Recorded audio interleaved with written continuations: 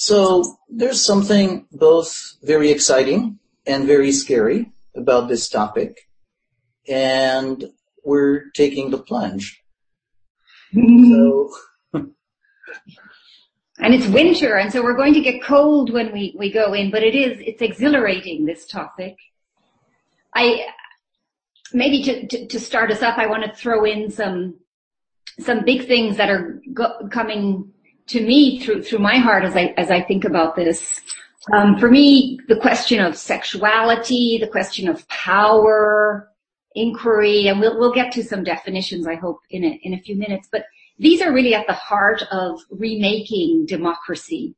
And I feel that that's what's going on for us in the Me Too moment. It's just a really big time that our creativity, which is so anchored deeply in our body, gets to come out. And that we get to do that in partnership, women and men together, as opposed to talking about each other with frustration, that we do that together. And of course, that's what makes it so scary. Exhilarating and scary. Yeah. Yeah, it's interesting because when I was young, when I was 20 years old in the early 60s, there was no simple form of birth control. People were still not supposed to engage in sex until they got married. I remained a virgin for a long time, and I was scared to death of the demand on boys to take the initiative with girls.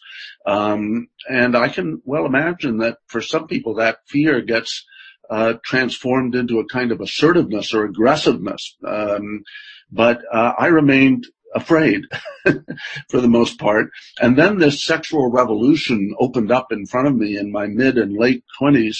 And in the first blush of feminism, women, at least in the university environments that I was mainly involved in, were, it seemed, instantly liberated and very confident of themselves, and seemed to even it all out and make it easier. And besides, I was trying to learn how to exercise mutual power, and I thought I was really good at it, and actually found out what the woman wanted to do when I was with her. And it wasn't until much later, when AIDS came about and when a more critical form of feminism developed, and leading right up to the Me Too movement in the last few months, that I began to realize that I still had this, even though I was trying to act in a mutual egalitarian way, I had tremendous institutional power vested in me, partly as a white man, partly as a professor in a university, and as a sort of well-known consultant, coach, and so forth. So, but I knew that intellectually, but I didn't understand emotionally fully the degree to which this might warp the environment I walked around in, and might make women more inclined to say, to appear to say yes, than really mean it. So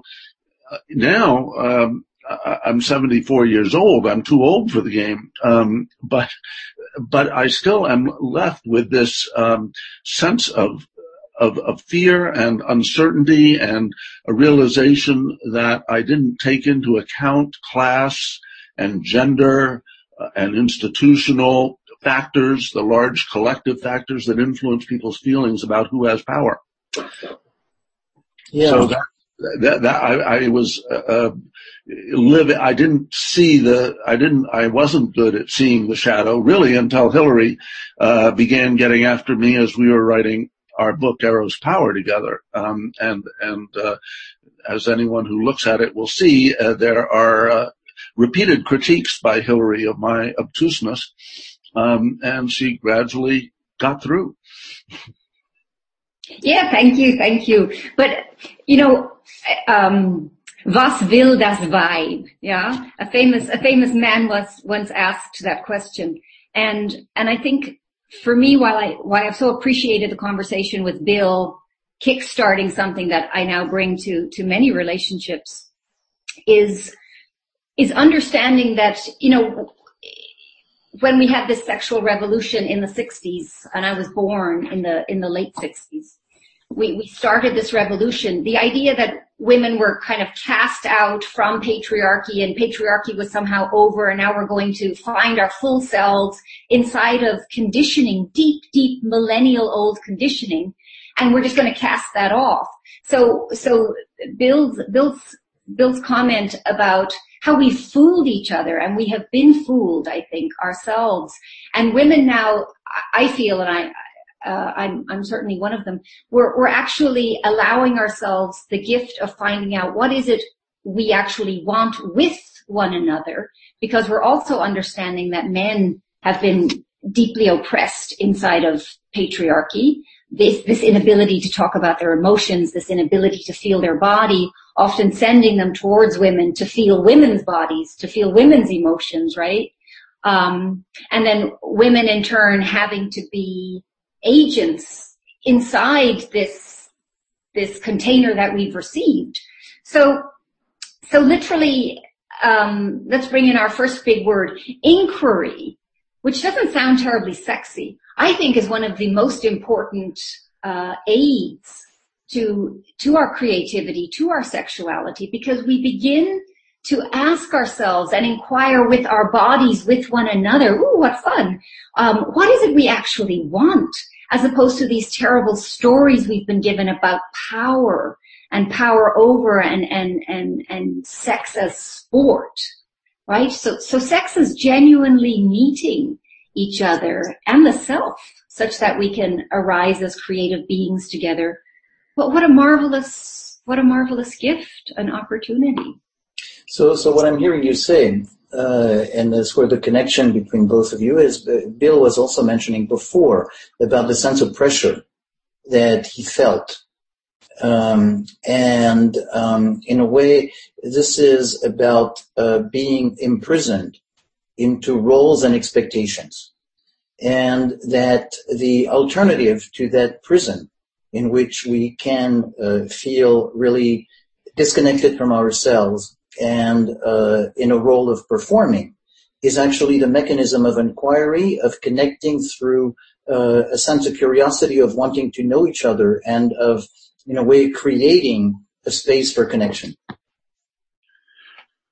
Right, but that's extremely difficult, because the inquiry involves becoming vulnerable, becoming aware of one's own actual feelings, which include feelings like, gosh, I don't want to be rejected, so asking this question is dangerous. I mean, I might be told no. When I called the 8th grade girl that I was somehow drawn to at that time and asked her to come to the class dance with me, she said, no, I've already been asked. And I just lost it completely, put the phone down, rushed down to my mother's lap and wept piteously. I mean, my self-concept couldn't accept that. Even 10 years later, in my early 20s,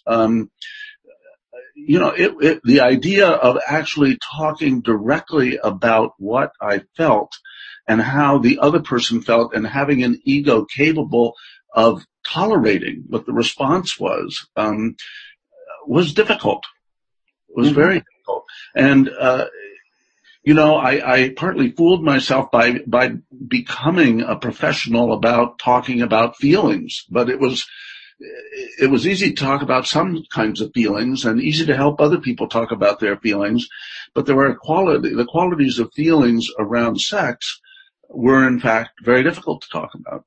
Yeah. So what you're pointing out is that the real crux of the matter, the difficulty, is in being able to tolerate the vulnerability about being rejected, about not being accepted, about not being wanted in a sexual exchange. Yeah, but there's a little bit more, I think, for women also historically. So we're talking about fear dynamics here and shame dynamics, and they're incredibly paralyzing for both women and men. But added to it for women, I think, is this vestigial fear. It's a fear that so many of us are now saying to each other, yeah, I was harassed, I was attacked. I think I listed for myself one time it was a whole page, and then I just kind of gave up. From the age of 9 on. So how pervasive this is, how dangerous this is.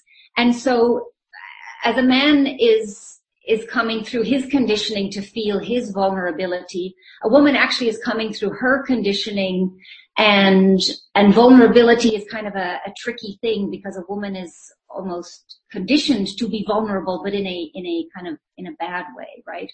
So this inquiry is different, and we can hook each other. And so we have to create spaciousness and safety with each other, but also for ourselves. I'll mention, to be concrete about it, the book that we wrote, I don't think it's so easy to just sit down and, everybody do this. I don't think we would presume that. I myself have was in psychoanalysis for many years. Which included the years of writing about this material. And I think creating a spacious container for the self, some kind of mindfulness practice, is really good to allow the vulnerability or the shame to actually be felt. Because it's I know that you're a psychotherapist and probably know this better than me, Serge, but it's such a sticky and disgusting emotion. It's designed to make us run away from it, right? So to invite ourselves to relax into those levels of shame, that I also have a kind of a mystical understanding of what we're up to. It's not just me. It's not just Hillary. It's not just Bill. If anything, we're kind of breaking through the mists of time, quite honestly, to begin to talk. The conversation is actually rather simple. The breaking through is really, really, really difficult, because, why? Because our body has been shut down around this stuff. God bless me, I grew up as an Irish Catholic, and Bill, an American WASP. I mean, who could have thought such marvelous patriarchal ruses as these? Mm-hmm. But so you're talking about that sense of what's really difficult is to confront the embodied experience of shame. And so in a way of all the pressures and habits of society, and the experiences that, where, feeling demeaning of people leering at you or worse, it just creates something that is very present in your interactions with men. With men, yes, absolutely. Yeah. But by the way, I think there's relationships with women as well, issues of power. I think Bill and I have been thinking about this primarily through the question of how do we transform power relationships. And sexuality is therefore a part of that. It's also a catalyst for this kind of social transformation, at least as I think about it. But yeah. Mm-hmm. Mm-hmm. Mm-hmm. Yeah, so turning, something that's shaped by power into something that allows for more mutuality. And that has been pretty much the theme of your life work. Yeah, I mean, over the years, working with developmental theory and then gradually realizing that each developmental action logic has its own definition of power, and that all of the early action logics we grow through, power is thought to be unilateral in nature, and it's only at the late action logics that one begins to recognize that there's a far greater power in mutuality, that in fact people can't be transformed by force.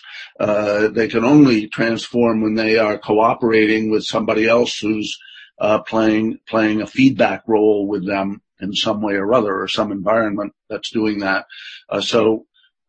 Yes, it has been my life's work to think about mutual power and how it can be used. But of course, most of our institutions are still lodged at the early action logics.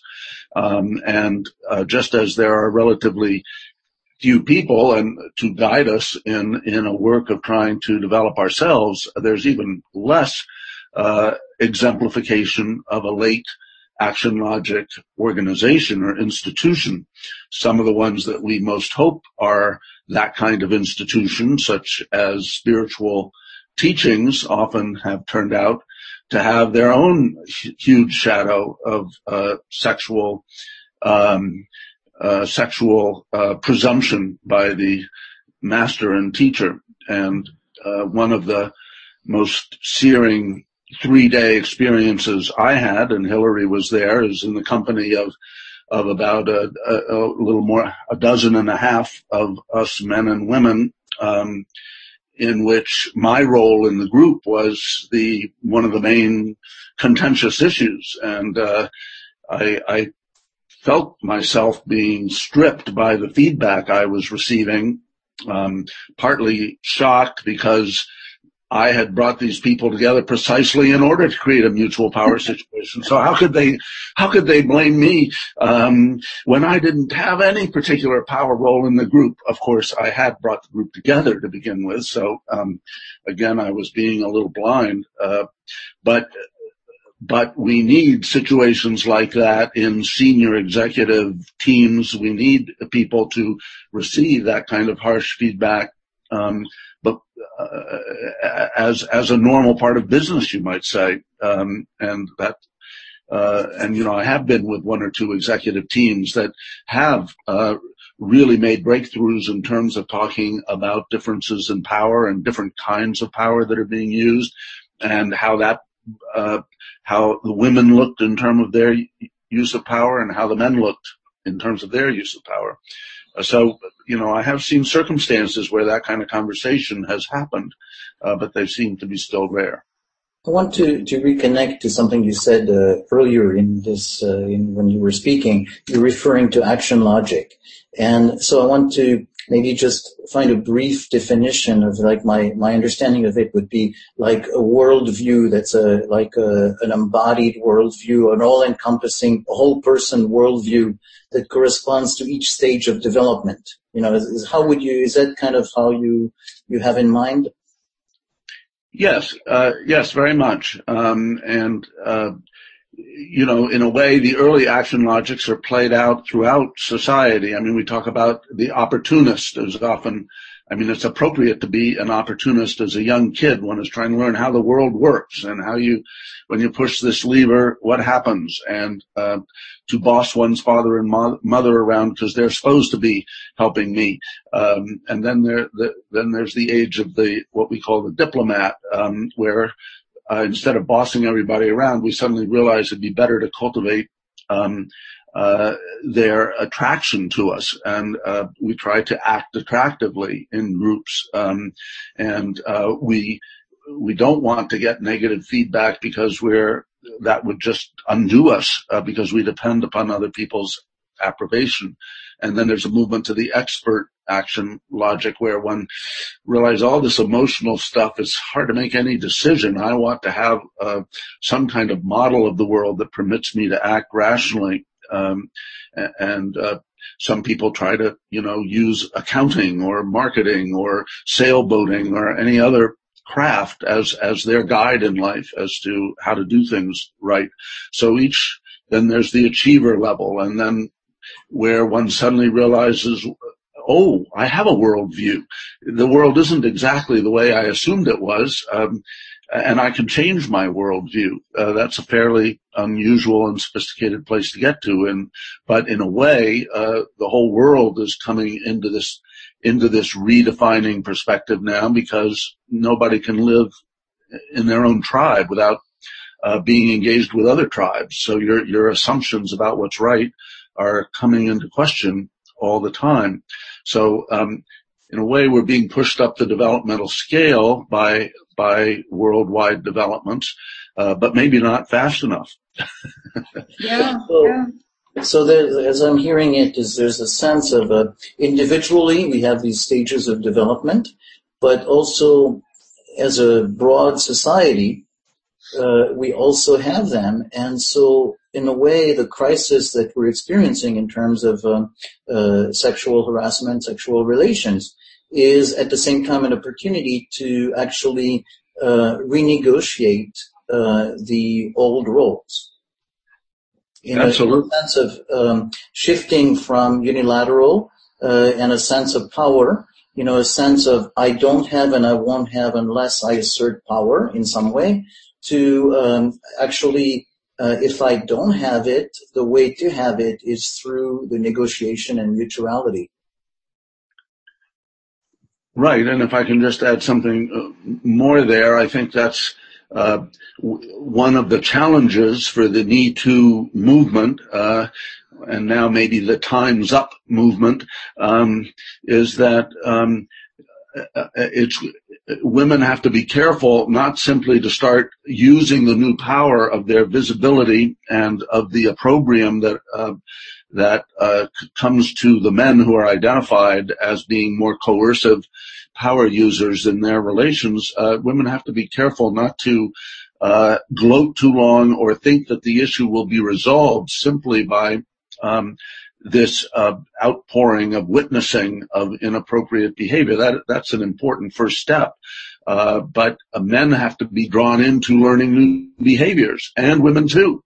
Women have to be careful not to say, now I have some unilateral power, I'm going to use it. And that's very difficult, because if somebody's been powerless and they feel more power, it's very easy not to think too long about what kind of power we are using. And so that the timing of how this movement develops is going to be extremely important, and it's going to be incredibly important to invite men in and to have men begin to take visible roles in working with other men as well as with women.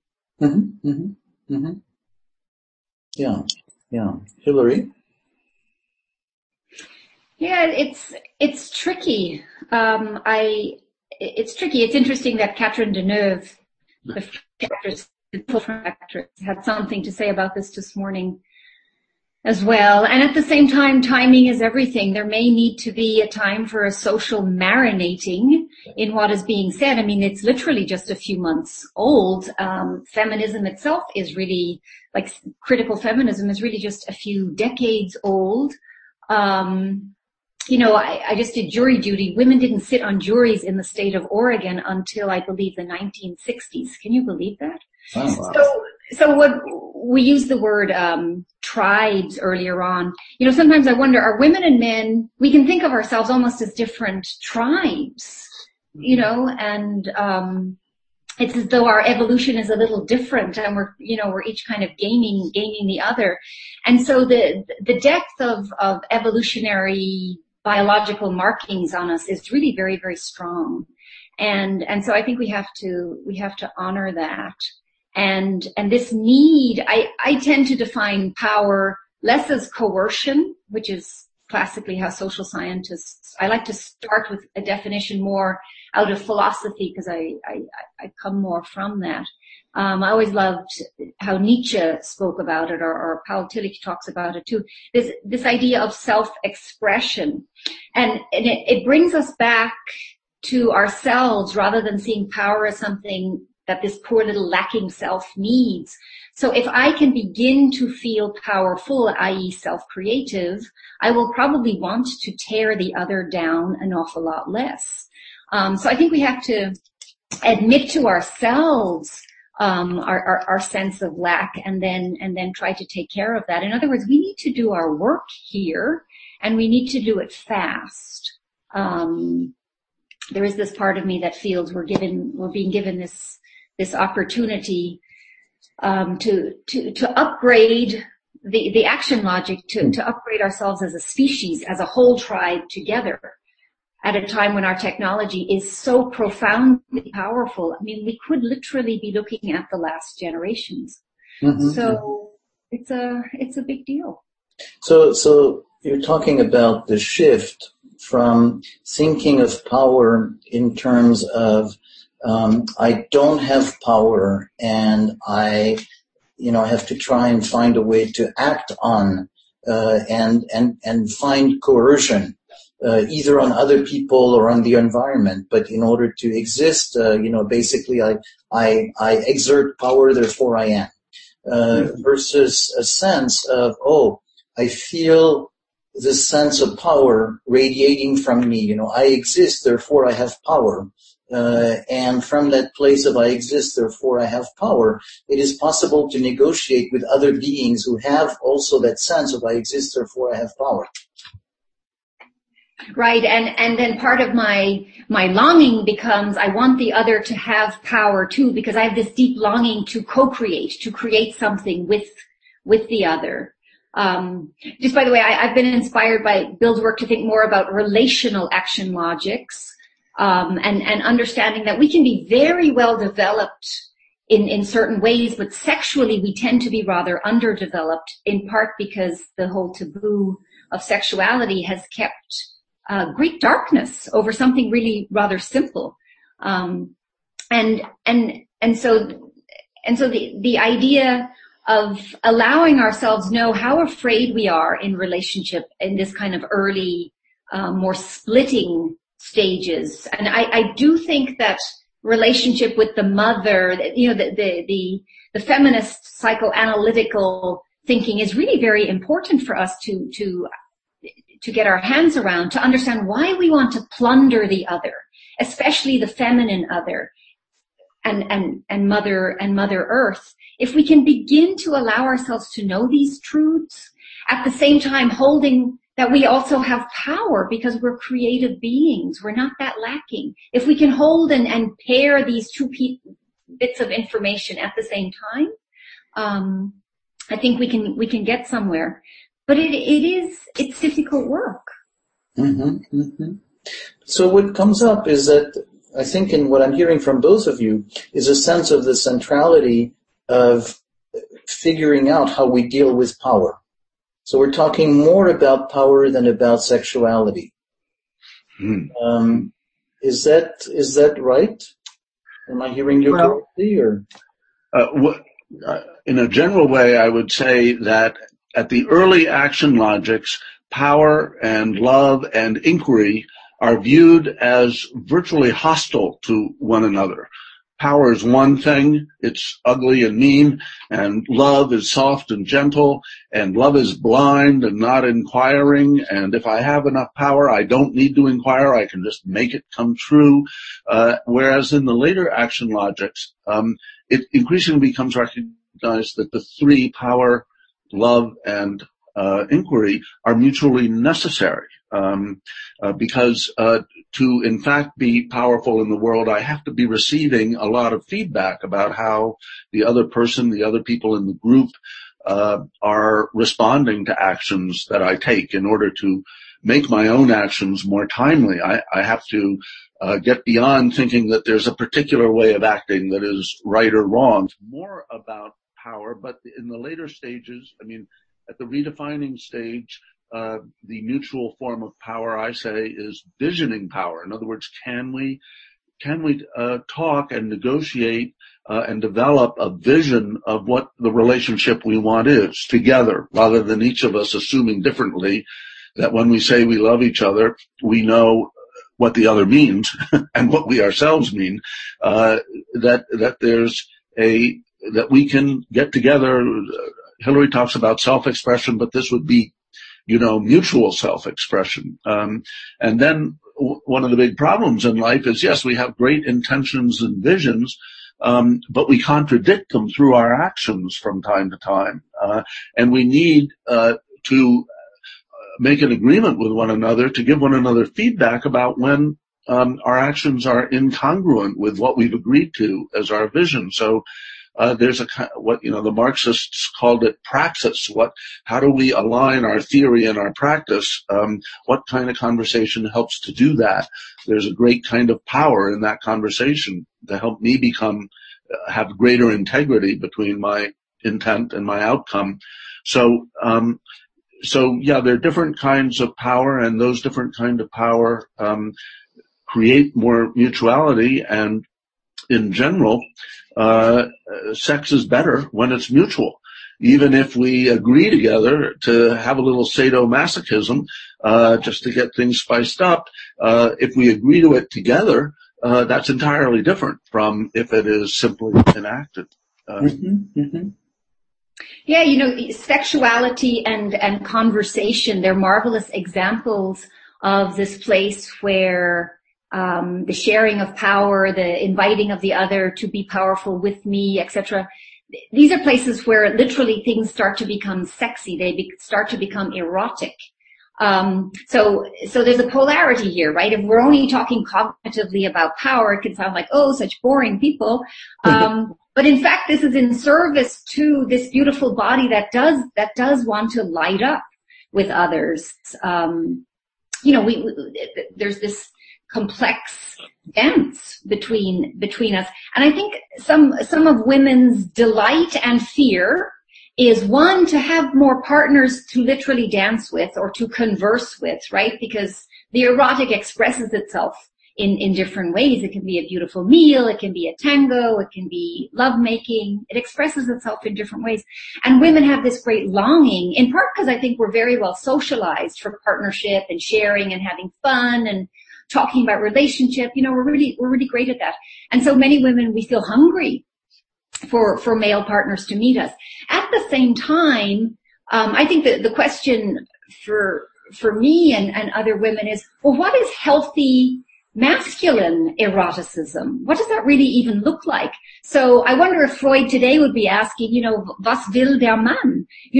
Because toxic masculinity has expressed itself as this kind of dominance. And honestly, I think the payoff here is really great sex. What has passed for good sex is just appalling. And I say to younger women in particular, don't do that. It's horrible. It can be so much better, but you have to cultivate a kind of erotic inquiry together, which requires a willingness to go into issues of power and inquiry. And that's why I feel like, oh my God, we're never going to get there in this time of Tinder and all of that. But maybe just by staying alive long enough. But I'm hearing it as what could be a conclusion to our discussion, that sense of, that the way out is not just in a way to say that there's a balance between the three, between eros, power, and inquiry. But what, Hilary, you were alluding to is actually that there is a playfulness and a dance of, the spirit of eros actually works beautifully with dancing with power and playing with it. Yeah, maybe that's the life force itself. That's important for me to say, that so much of this work is impersonal, and life wants us. Life wants us to live. That's what our whole DNA is about. So yeah, join the dance. We have the picture of tango dancers on the cover. Yes. It's a slightly, we're playing with the dance. Yeah. This recording is part of the podcast at relationalimplicit.com. The way out is not just in a way to say that there's a balance between the three, between eros, power, and inquiry. But what, Hilary, you were alluding to is actually that there is a playfulness and a dance of, the spirit of eros actually works beautifully with dancing with power and playing with it. Yeah, maybe that's the life force itself. That's important for me to say, that so much of this work is impersonal, and life wants us. Life wants us to live. That's what our whole DNA is about. So yeah, join the dance. We have the picture of tango dancers on the cover. Yes. It's a slightly, we're playing with the dance. Yeah. This recording is part of the Somatic Mindfulness and Relational Psychotherapy podcast. See the website relationalimplicit.com.